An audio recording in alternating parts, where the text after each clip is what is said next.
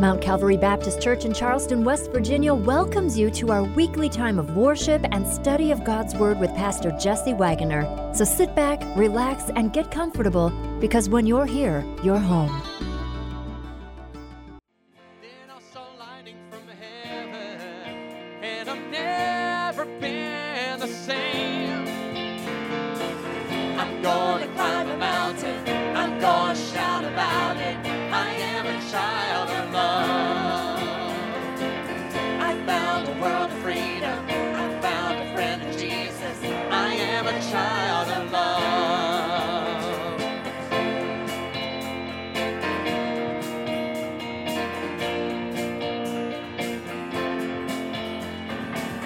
I felt the sting of the fire, but I saw you in the flames. Just when I thought it was over, you broke me out of the grave. I'm gonna climb a mountain, I'm gonna shout about it. I am a child of love. I found a world of freedom, I found a friend in Jesus. I am a child of love. Yeah, yeah, yeah. Oh, I am a child of love. Yeah, yeah, yeah. Oh, I am a child of love.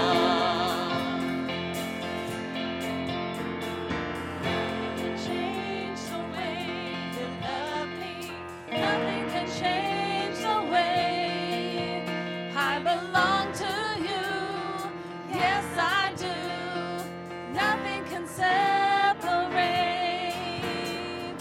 Nothing can change the way you love me. Nothing can change the way I belong to you. Yes, I do. Nothing can separate. I'm gonna climb a mountain. I am a child of love. I've found a world of freedom. I am a child of love. I'm gonna climb a mountain. I'm gonna shout about it. I am a child of love. I found a world of freedom. I found a friend in Jesus. I am a child of love. Yeah, yeah, yeah. Oh, I am a child of love.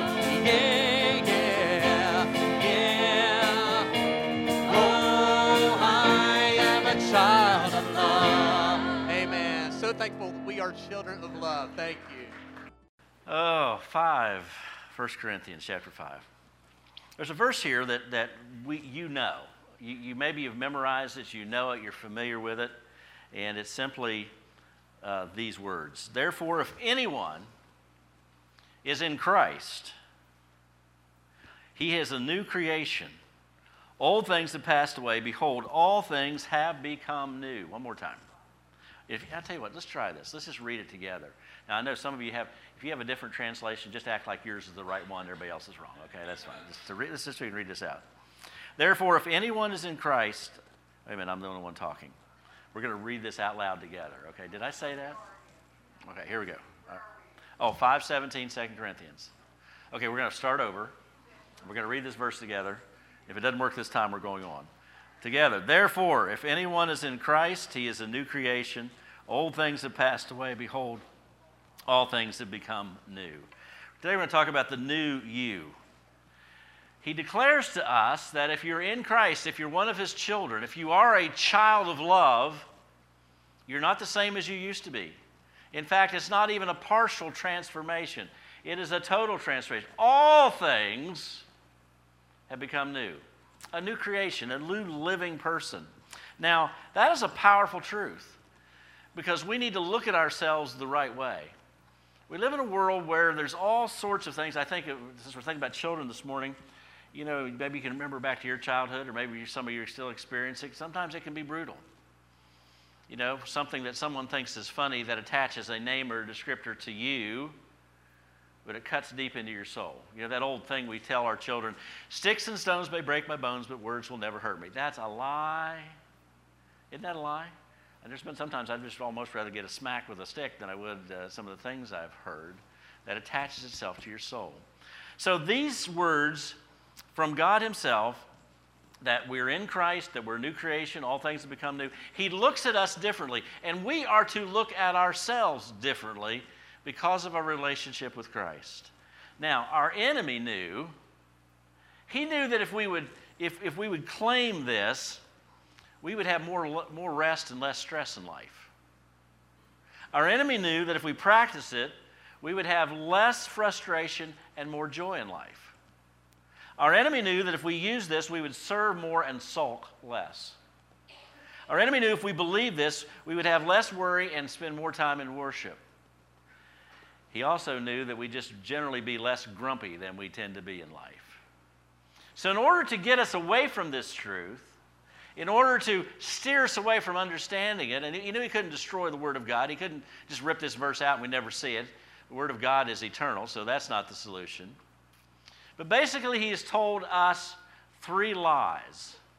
And embedded in these lies, if we believe them, is everything to extract all of the meaning, all the power, all the change, all of the difference, these words and this truth about who we are in Christ from our lives. If he can paralyze us by disbelieving, even if he can't destroy the message, he can get us off the side of the road and retard our progress toward maturity in Christ. So I want to talk about these 3 lies that are before us. And I would suspect they're not going to sound that strange to you. Maybe we'll put them in a phrase or in a package that sounds a little different. But nonetheless, this is not anything new, and it's not anything that you all and myself have not experienced over and over again. So, you ready? Lie number 1. Your image determines your identity. Your image determines your identity. In other words, we want to look good, whether that is physical or our position in life, our image. We don't want the imperfections to show forth. And the problem is, if he can get us focused on image, it takes us away from the image that God has imprinted on us, that we are children of God, that we are children of love, that we are his treasured possession, that we are made in him, that we bear his image, that we are going to live forever, as we talked about last week. So, how do we counteract this? Now, first of all, you have to understand that this comes at us in very subtle ways. We live in a world that's obsessed with beauty. Have you noticed that? Every year for the last 33 years, People Magazine, which is not one of my favorite publications. I don't think I've ever spent $1 of my money buying People Magazine. I do see it on the newsstands. But People Magazine every year brings out a list of the 50 most beautiful people in the world. The interesting thing is, every year, the makeup of that list changes. Kind of tells you something, doesn't it? Either people get old, or people get not relevant, or people get ugly, or people don't care, or we've got more beautiful people bumping you off of the list. So this pursuit of trying to look good and maintain an image, we all know that it's destined to frustration at best and failure at worst. Julie and I were watching a video, one of the videos we were watching on Right Now Media this week, and the speaker was talking about, they did this study of people who were in the fashion industry, fashion models. And they would ask them questions and survey after they had looked at themselves in a mirror. Now, these are professional beauty people, okay? These are people that everybody else says, this is the standard of beauty, you understand? And it said, inevitably, rather than being attracted to their features that were considered positive, they would pick out things that they considered negatives about themselves, even when they looked at it. If professional beauty people can pick out the negatives, we don't stand much of a chance. Now, there's a story in the Old Testament that I want to take you through with these 3 lies. It's going to help us understand this a bit. And you can either listen in, or if you want to flip back and forth in your Bible, you do whatever you think is appropriate and efficient. But I'm going to call you back to a story that's found in 2 Samuel, beginning about chapter 13, 14, 15, and following. It's the story of a man that you probably know. His name is Absalom. The most significant thing you know about Absalom was that he was one of David's sons. And he was a son who believed that when David got off the scene, he should be the rightful king. And there's several things about him, and And by the way, this occurs after David and Bathsheba, that whole story. And by the way, David's family life, in fact, God said it, the sword is not going to depart out of your own family. It becomes, and by the way, sin can be forgiven. David's sin was forgiven, but sin also has consequences that still go on in this world. And you see it in David's life. Absalom takes revenge on a half-brother that had abused his full sister, and it gets really ugly. He flees away. He's living in exile. And suddenly, after a period of time, there's an effort to bring him back in. He comes back to Jerusalem and so forth and so on. But in chapter 14, we have this description of Absalom, 14 verse 25. Now listen to this description of image. Now in all Israel, there was none one who was praised as much as Absalom for his good looks. He would have made the number one on the top 50 beautiful people, I guess. From the sole of his foot to the crown of his head, there was no blemish in him. And when he cut the hair of his head at the end of every year, he cut it because it was heavy on him. When he cut it, he weighed the hair of his head at 200 shekels according to the king's standard. So they cut off about 5 pounds of hair. He had some kind of head of hair, okay? That was sort of like the pinnacle of all of his beauty. But it started at his feet, went to the top of his head, and he was just a good-looking guy. And then when he starts his plot, because he plots to overthrow while his dad is still living, to get rid of his dad, kill his dad, in other words, and set himself as king, a coup, if you will. It says this, as he tried to embolden his image, it says in 15:1, after this happened, Absalom provided himself with chariots and horses, by the way, a motorcade. You want to say it that way? That's what we call it today. And 50 men to run before him. He had an entourage. Wherever he traveled, it was impressive. It looked good. He looked good. He had the hair. He had the looks. He had the fame. He had all that he needed. But you're going to find out it was all a lie. Because his identity was not found in his image. His identity was he was vindictive. He was revengeful. He hated his own father. He wanted power at any cost and didn't care who got killed in the process. At one time, he's trying to get one of David's generals to come see him, and the general won't come see him, so he goes over and sets the general's wheat field on fire to get his attention. I mean, you think about someone who cares nothing about anyone but themselves. This guy is a full-blown in that self-centered thing. So I want you to think about that, and we're going to come to his end. And I think most of us, I'm not particularly worried about spoilers today because most of us know the story of Absalom anyway. And we know that you know how the story ends. But it doesn't end well. It all comes crashing down in a very spectacular way. Why? Because he put his emphasis on image. Now let's think with me for a moment about this where it says, I'm now back in 2 Corinthians, okay? Where it says that we're a new creature in Christ. Old things have passed away, behold, all things have become new.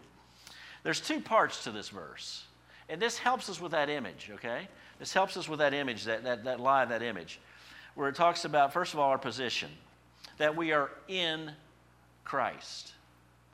In Christ says, if you want to know our true identity, it's not what you see on the outside, it's that which is unseen.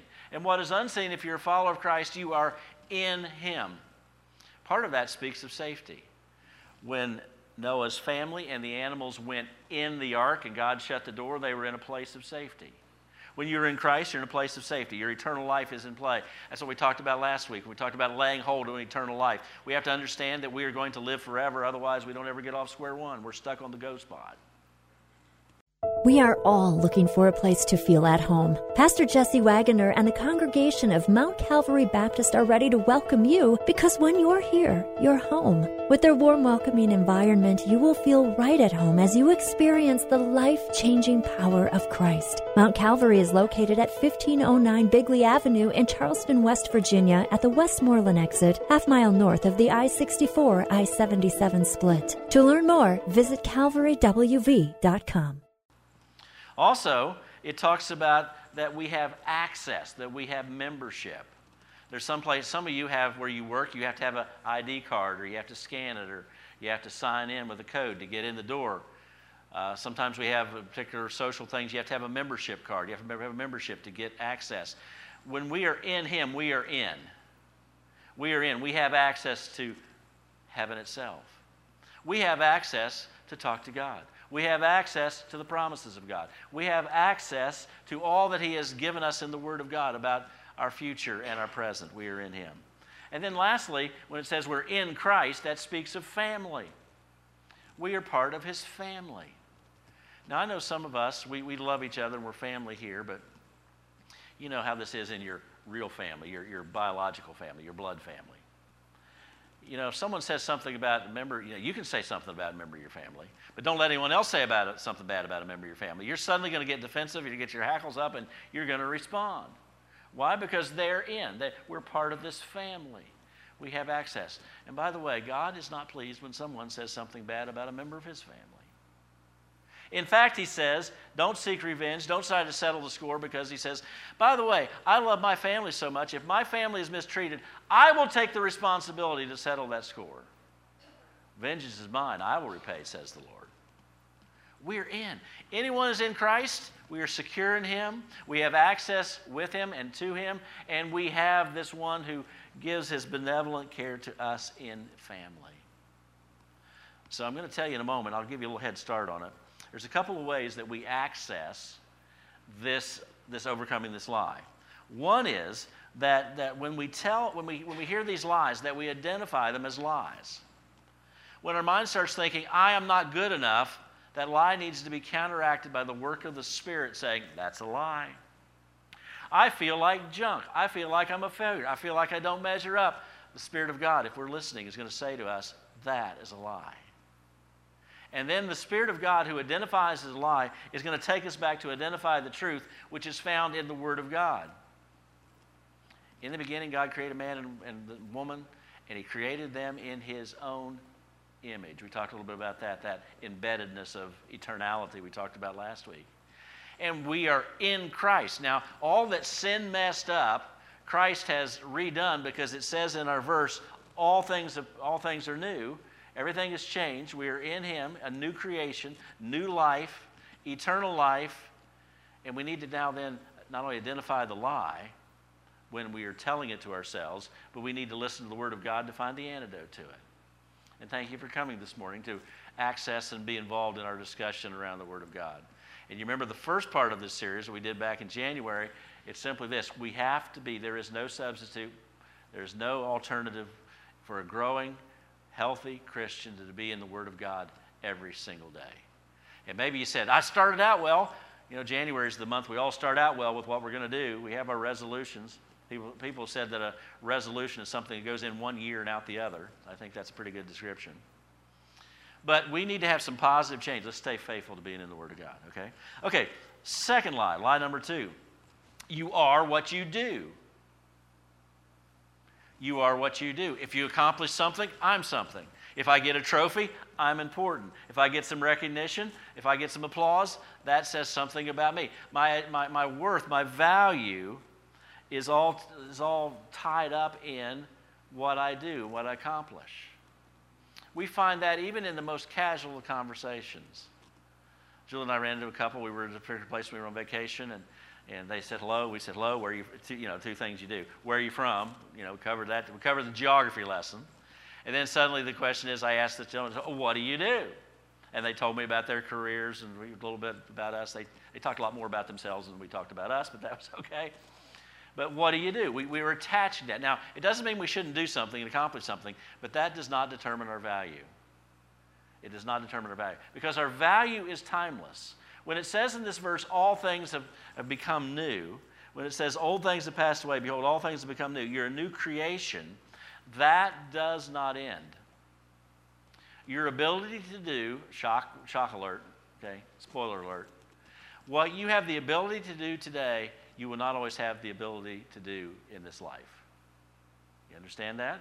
You get older, you get to a place you're going. Sometimes someday down the road, if Christ doesn't return before, we're going to check out of this world by death. And what we do is temporary, but who we are is permanent.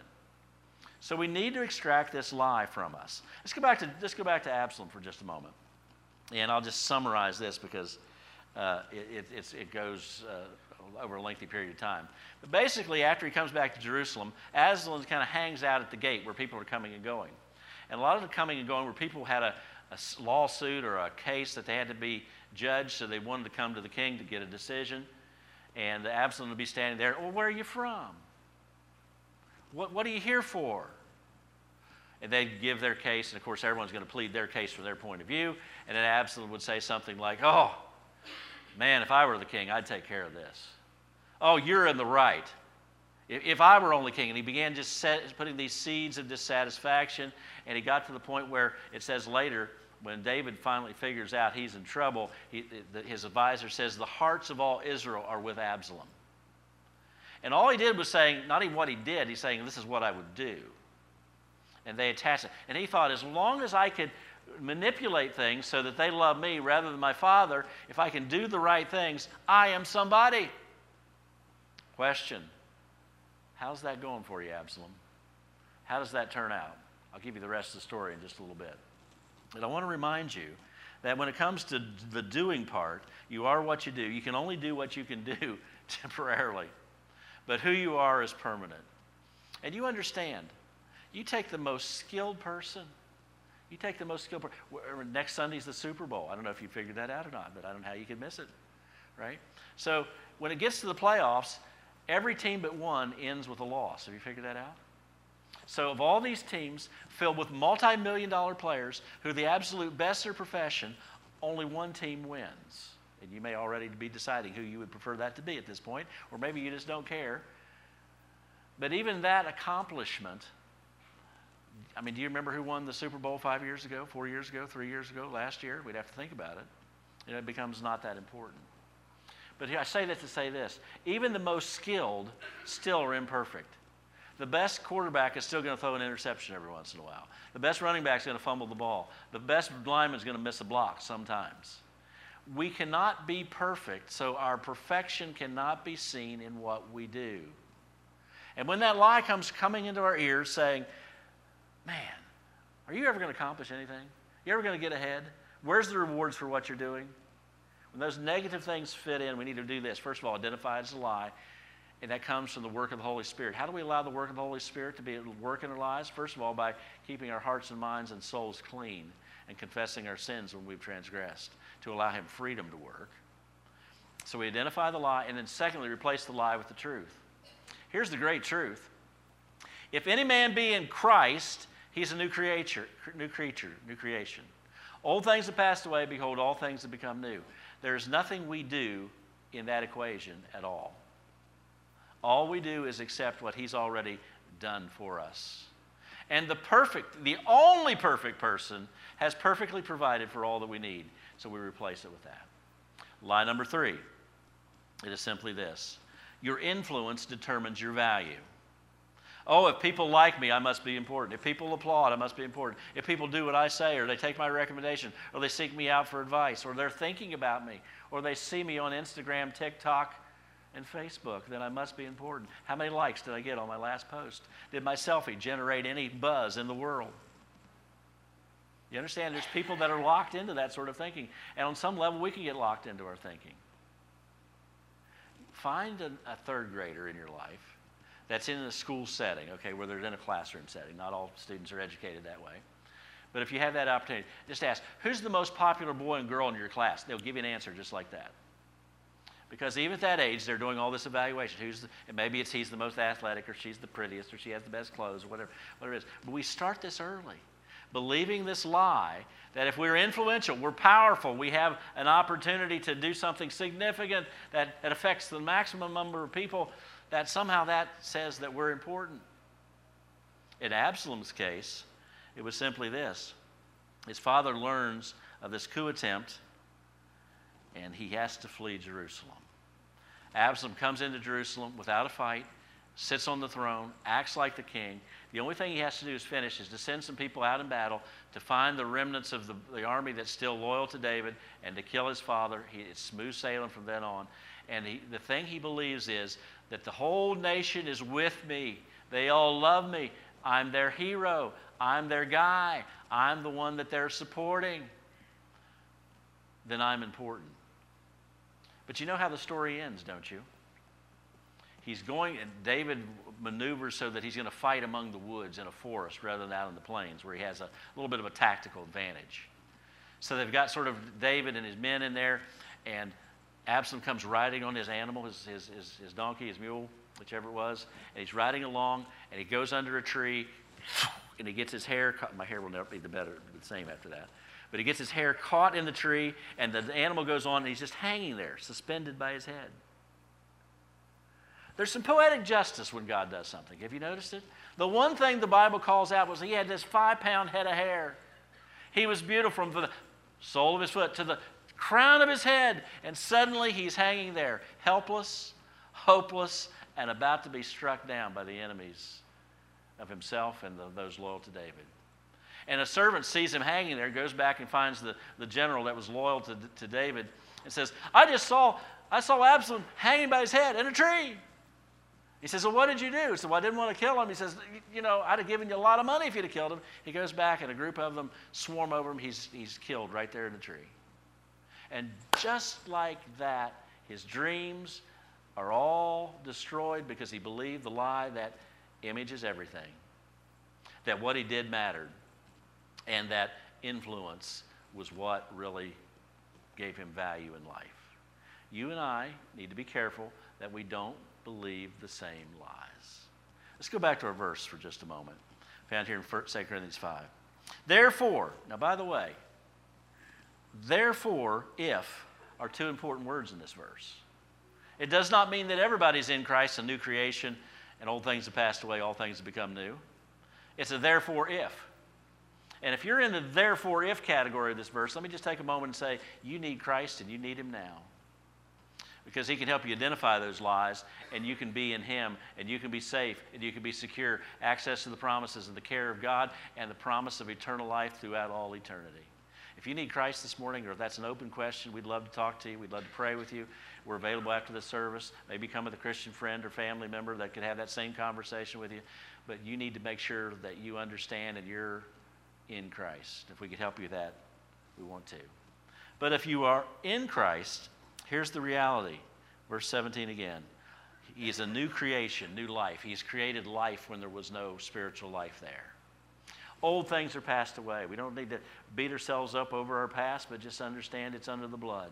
And understand who we are. This new creation is in the image of Christ. The image is from him. What we do through his strength and do in his will. That's all we can accomplish in this life, but it's all about it for his glory. Influence of other people. If we have the applause of heaven, why do we need the applause of men? If any man be in Christ, he's a new creation. Old things have passed away. Behold, all things are new. And those promises are there to help us identify the lies. That's the work of the Spirit as we stay clean and listen to him. And after we've identified the lies, we identify the truth of God through our constant barraging our minds with the truth of Scripture. And friends, as we sang a moment ago, you're a child of love. You're a child of the King. You're an heir of God and a joint heir with Christ. You are forgiven.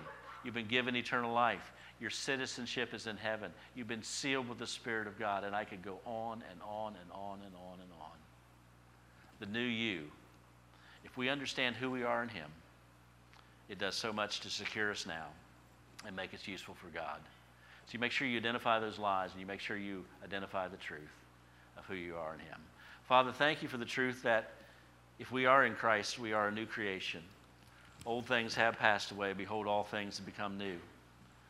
Lord, there's lots in our world. There's lots in our minds. There's lots in our experience, in our life that discourage us. Our enemy wants us to believe the lies and then frustrate us when we find out those lies are that but lies, empty promises. Father, we want to find our security, our help in you. We want to live as the children of the King. We want to live as those who are children of love. Help us to live that way, we pray. In Christ's name, amen. Thank you for joining us for this time of worship and study brought to you by Mount Calvary Baptist Church in Charleston, West Virginia. If you are in the Charleston area, we would love for you to worship with us in person. For service times and more information, visit our website, calvarywv.com. Until next time, may his blessing be yours.